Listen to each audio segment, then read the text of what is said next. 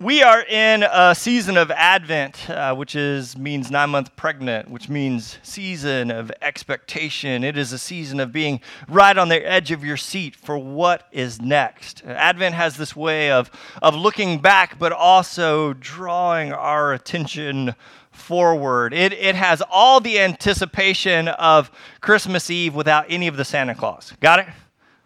It's all of that anticipation, but not for gifts, but for the gift. So in this series, we've been talking about this idea of connection with Jesus and anticipation. A couple of weeks ago, I gave you this challenge to go and find some hiding places. I sent you away to be still and calm in the arms of God. I recommended some churches and some quiet places to go and be still and calm. There are not that many in Franklin or Nashville, right? Like, you're going to have to search these places out. But I wanted you to go and just sit and just be still, because the thing that really matters and what we talked about last week is encounter. With God. I know this happens all the time, especially with our teenagers. You know, like we bring them to church, we tell them about God, and we tell them about God, we tell them about God. But man, the thing that really is gonna make the difference, and I guarantee if you think back in your own faithful walk, the thing that made the difference wasn't this amazing teaching from Adam, but it was when you experienced the presence of God in your own life. Because encounter, it trumps teaching. Encounter trumps concept and all of these other things. And if you were here last week, we talked about the Zacchaeus encounter of Jesus inviting himself in without condemnation, inviting himself only with forgiveness and hope and a future. I want to tell you about a few more encounters today. Before I do that, I want to give you a stocking stuffer. It's not too late. The Ragamuffin Gospel is a book by Brennan Manning. Have any of you ever heard of this book? All right, so put this on your wish list. This would be a great thing to put in someone's stocking. This book has really been rocking my world. It's been shaping a lot of this series and these teachings, and so it's one of those worthwhile books. Really encourage you to pick it up. Let's talk about some encounters. There's some confusing stuff in the New Testament, even for me. There are, I think, 8 different Marys in the New Testament, right? So that's pretty confusing for me sometimes to keep up of which Mary is this? Is this Magdalene? Is this the sister of Lazarus? Is this the mother of Jesus? There's some confusing things to me, and one of the confusing things to me, and I'm just confessing this to you, is some of the encounters Jesus has with women. What we see, especially in the record of Jesus' life, are all of these encounters with women who specifically come and find themselves at Jesus' feet. And sometimes the Gospels aren't exactly clear about who or what is happening, but I want to share 2 encounters with you about women who find themselves at Jesus' feet from the Gospel of Luke. The first one in Luke chapter 10, you can read along with me on the screen if you'd like to. It simply says, as Jesus and the disciples continued on their way to Jerusalem, they came to a certain village where a woman named Martha welcomed him into her home. Her sister, there's one of those Marys, sat at the Lord's feet listening to what he taught. But Martha was, what's that word? That's a good Christmas word for the season. But Martha was distracted by the big dinner she was preparing. She came to Jesus and said, Lord, doesn't it seem unfair to you that my sister just sits here while I, next slide, there we go, while I do all the work. I'm doing all the work up here, Stephen. It says, tell her to come and help me. But the Lord said to her, my dear Martha, Martha, Martha, you are worried and upset over all these details. This is a great Christmas message for you. There is only one thing worth being concerned about. Mary has discovered it, and it will not be taken away from her. There's only one thing worth being concerned about. There's another story of a very similar encounter to this. It just happens a few chapters before. In Luke chapter 7, verse 36 through 50, I want to share it with you briefly. One of the Pharisees asked Jesus to have dinner with him, so Jesus went to his home and sat down to eat. When a certain immoral woman from the city heard he was eating there, she brought a beautiful alabaster jar filled with expensive perfume. Then she knelt just like the other Mary behind him at his feet, weeping. Her tears fell on his feet, and she wiped them off with her hair. Then she kept kissing his feet and putting perfume on them. And when the Pharisee who had invited him saw this, he said to himself, if this man were a prophet, he would know what kind of woman is touching him. She's a sinner. Then Jesus answered his thoughts, which should be really concerning for all of us. He says, Simon, I have something to say to you. Go ahead, teacher, Simon replied, which is Simon just totally setting himself up right here, right? If you want to read the rest, I'll let you go and read the rest. But basically, Jesus gives him this amazing teaching about forgiveness and debt and indebtedness and what this means. And Jesus comes back with these one final lines about this immoral woman. I think I have that slide. Jesus says, I tell you, her sins, and they are many, have been forgiven. So she has shown me much love. But a person who is forgiven little shows only little love. I love these moments, these stories where women find themselves at Jesus' feet. And what is it that they discover there? Mary and the immoral woman, what do they find at Jesus' feet? The answer is simple. Love. They, at the feet of Jesus, discover love. They are loved by Jesus just the way they are, not the way they think they should be. Do you see that? Through love, they are delivered from the lowest depths to the shining heights where God dwells. Only love can do that. You know, this idea of you seeking out a hiding place and coming to this encounter with God is really what I desire for you. Is exactly what these women found at Jesus' feet. Is an experience of love. So I need some volunteers to help me. I'm so nervous when they're so excited to help. All right, you two can come up here.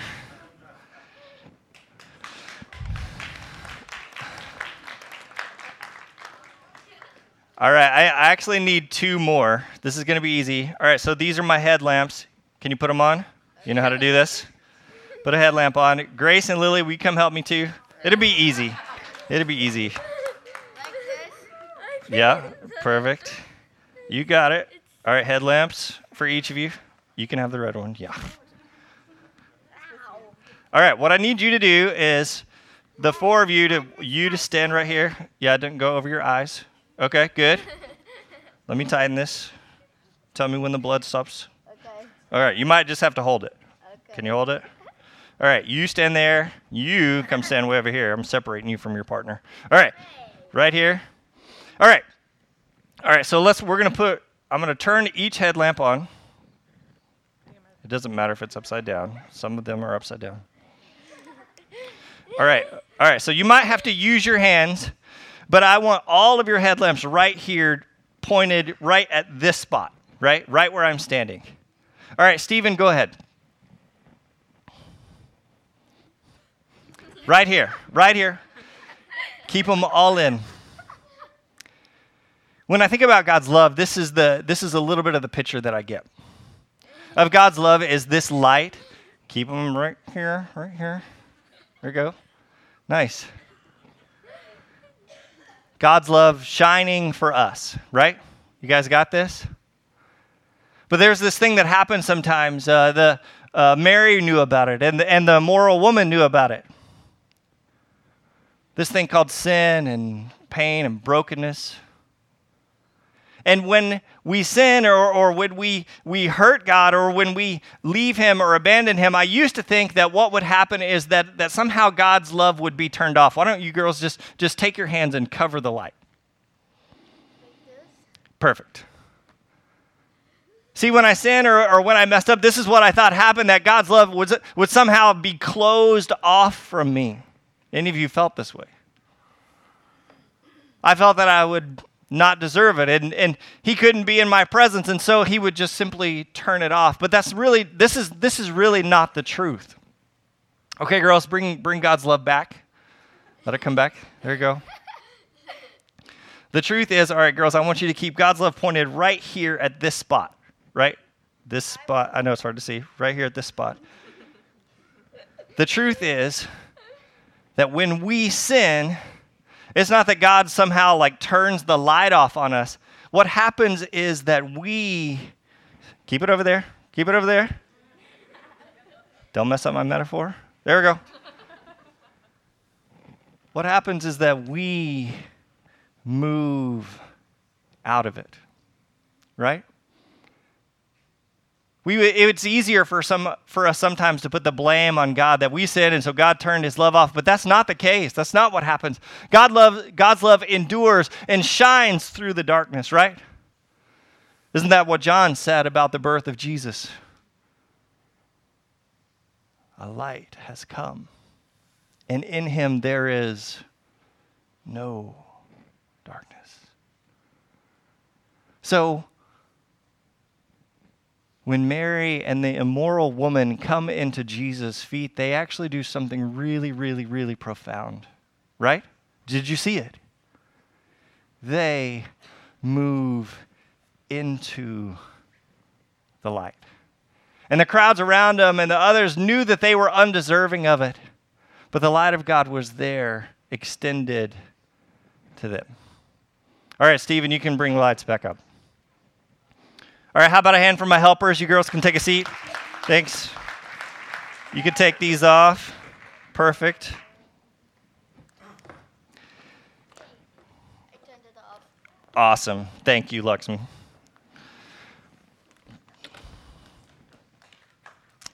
It's a simple idea, but it has this is an important lesson for us. Have any of you felt undeserving of God's love? Man, I got to confess to you that sometimes that's even that temptation has come to me. I recently had a sabbatical season and went to a really quiet place for several days. In fact, I didn't speak or have any sound at all for 4 days. And people, as I was preparing for this place, I had several people that said, man, I'll be praying for you, Man, thanks, that's awesome. And they all said the same thing, which began to be really peculiar to me. And they all used the same language. The people that were praying for me, they all said the same thing. I pray that while you're there in silence, that you feel loved on by God. And I said, thanks, but in my mind, I thought, I'm a little macho for this. Right, I'm a pastor. I know all about the love of God. I can quote the scriptures. I can tell you all about it. I can tell you everything you need to know about the love of God. But what happened in those 4 days as I sat in silence was like the women at Jesus' feet. I experienced the love of God, and I learned something in that place. When I moved intentionally back into his love, I learned that it's there and that it exists and that he can't somehow turn it off. In fact, if you look at scripture, it says that God actually is this thing. Like it would be impossible for him to somehow turn his love off to us. That's just who he is. And I came to this really, really painful truth, and it's what I just illustrated. That if somehow I'm not experiencing the love of God, it isn't because of him, but it's because of me. And this is an issue.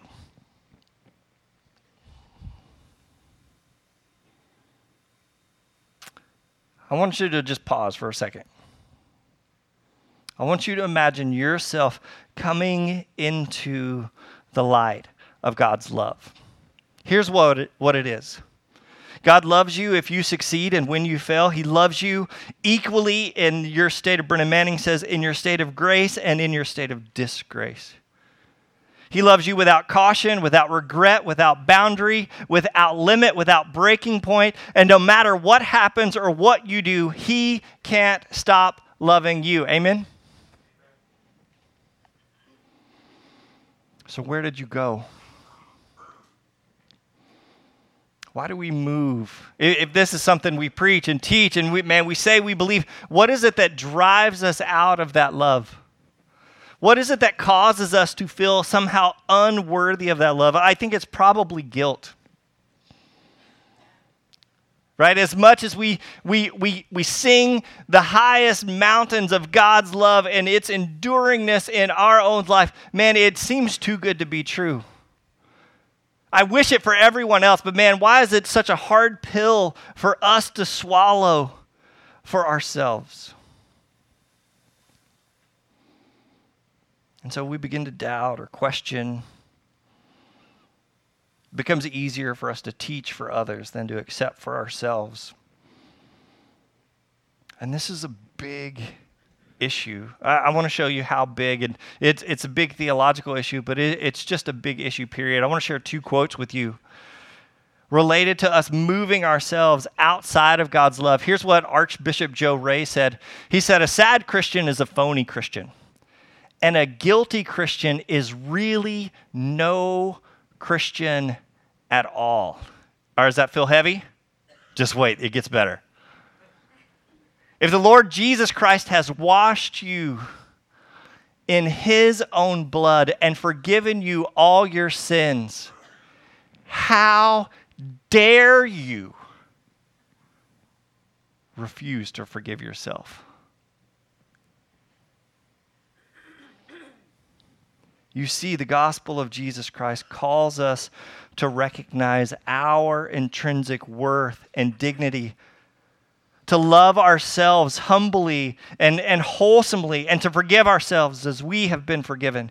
Anything less, right? Anything less is a refusal to accept God's love for us. In fact, it is a rejection of Christ's death on the cross for us as a colossal blunder. Do you see that? When we move outside of God's love, when we take that step out, really all we're saying is that Christ's sacrifice on the cross wasn't enough.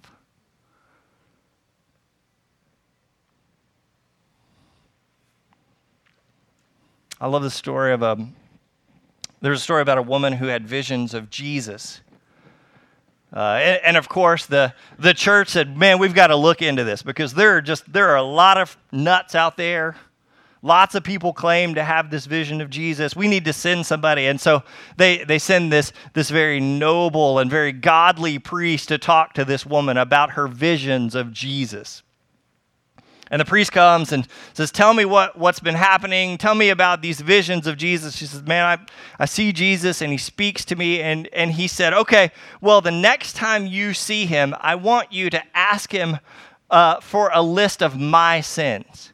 Because those are things that I just share with him and no one else. And so when you see him, I want you to say, okay, give me a list of this guy's sins so that we can verify that you really are Jesus and he'll know the truth for sure and all that kind of stuff. And the woman agrees.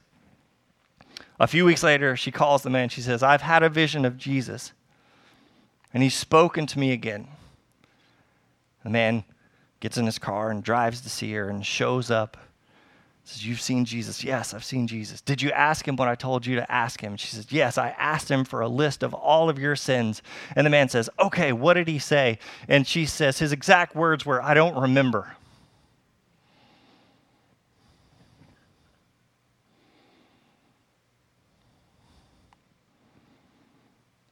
It is so hard for us to imagine a God who forgives and forgets, partially because we are so bad at it.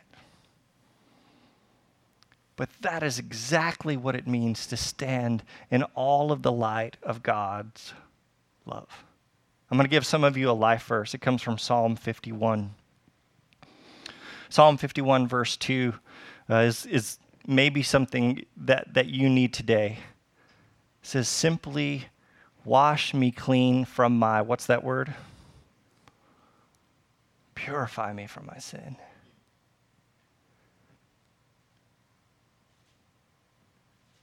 Man, think about those women that found themselves at Jesus' feet, right? Everybody else wanted to heap guilt on them. But in that moment, they were free, right? If you read a little bit further in Psalm 51, you'll find these immortal words. I'm sure you already know them. Create in me a clean heart, O God. Restore to me the joy of your salvation. Unseal my lips that my mouth may praise you. You see, we all have shadows and skeletons in our backgrounds.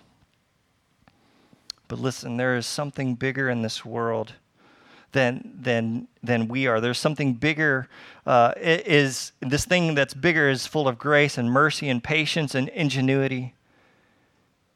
And the moment the focus of your life shifts from your badness to his goodness, and the question becomes not what I have done, but what can he do?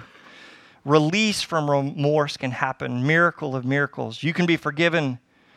You can forgive yourself because you are forgiven. You can accept yourself because you are accepted, and begin to start building up the very places you once tore down. There is grace to help in every time of trouble, and that grace is the secret of being able to forgive yourselves. Trust it.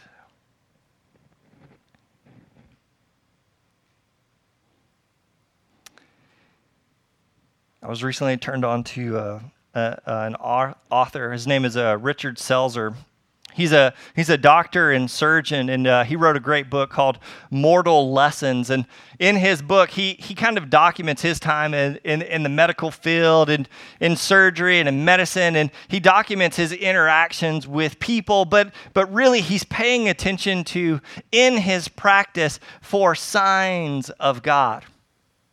And in it, he tells the story of a woman he actually did surgery on. The woman had a tumor in her cheek, and he had to do surgery to remove the tumor, or it was going to end up killing her and all that kind of stuff. And as a part of the surgery, he actually cuts one of the nerves in the woman's face, and he had to do it.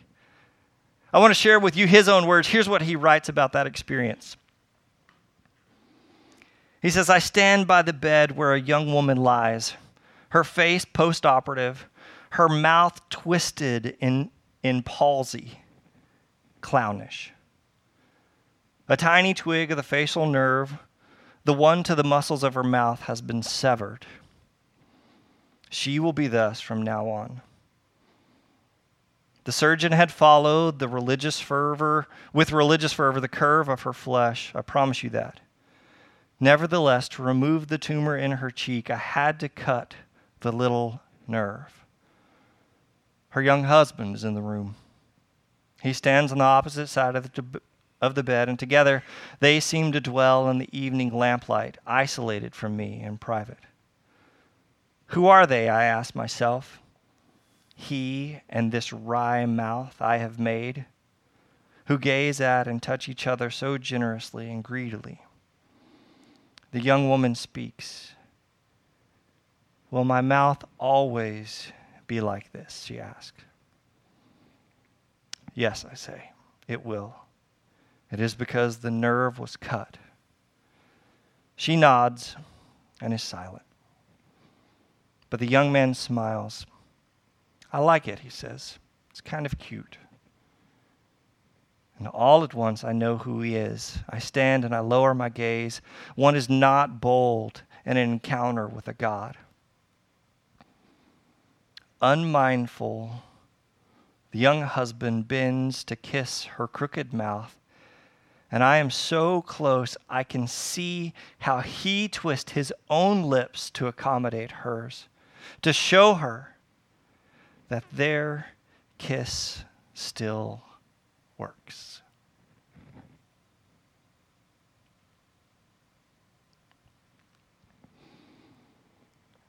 In John it says, if we say that we have no sin, we're just deceiving ourselves and the truth isn't in us. The reality is that we are all pretty screwed up. Me too. If somehow that's not you, you're in the wrong place. Every one of us is broken and busted, misshapen, and deformed because of our sin. But God, despite our deformity, showed his great love for us, sending Christ to die for us while we were still sinners. And nothing can separate us from that love in Jesus Christ. I want to share with you one final quote, and then I'm going to dismiss you to a time of communion, and we have the table set up around the room.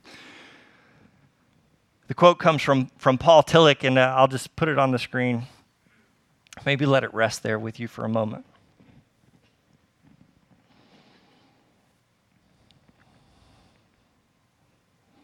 He simply and rightly says that faith is the courage to accept acceptance.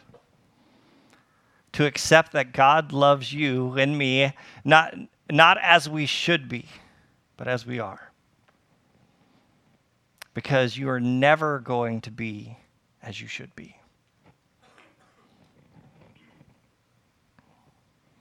Do you remember what Jesus told Mary, the sister of Martha? Do you remember what he told her? He says, there's only one thing worth being concerned about, and Mary has discovered it. How about you?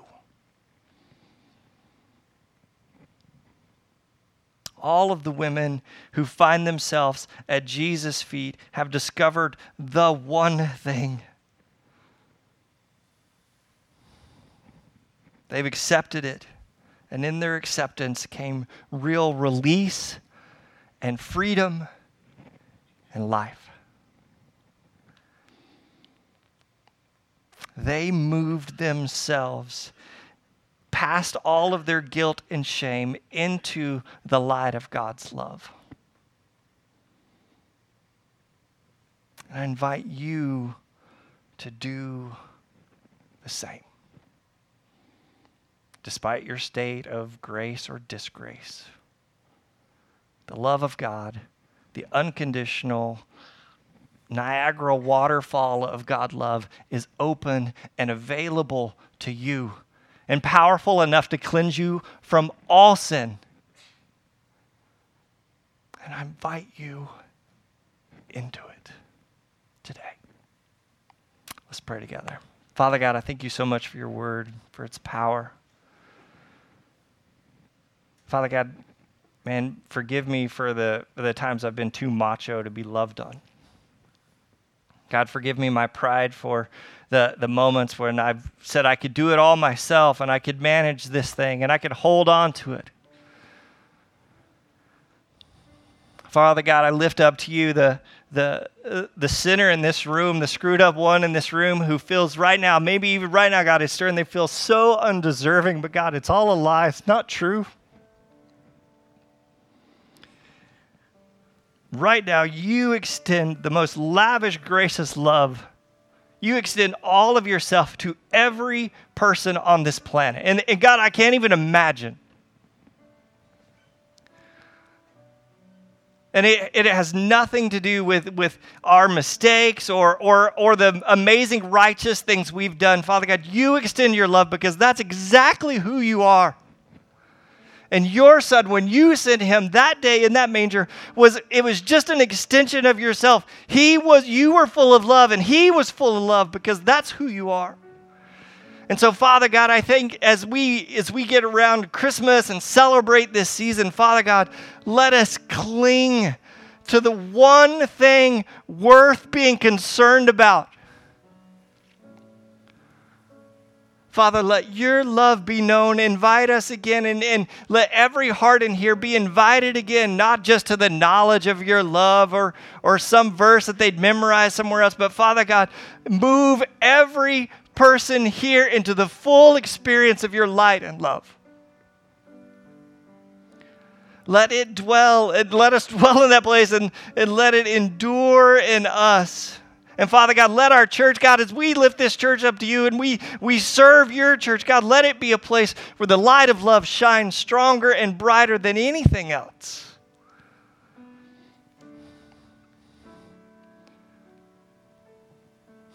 Father God, help us to accept acceptance.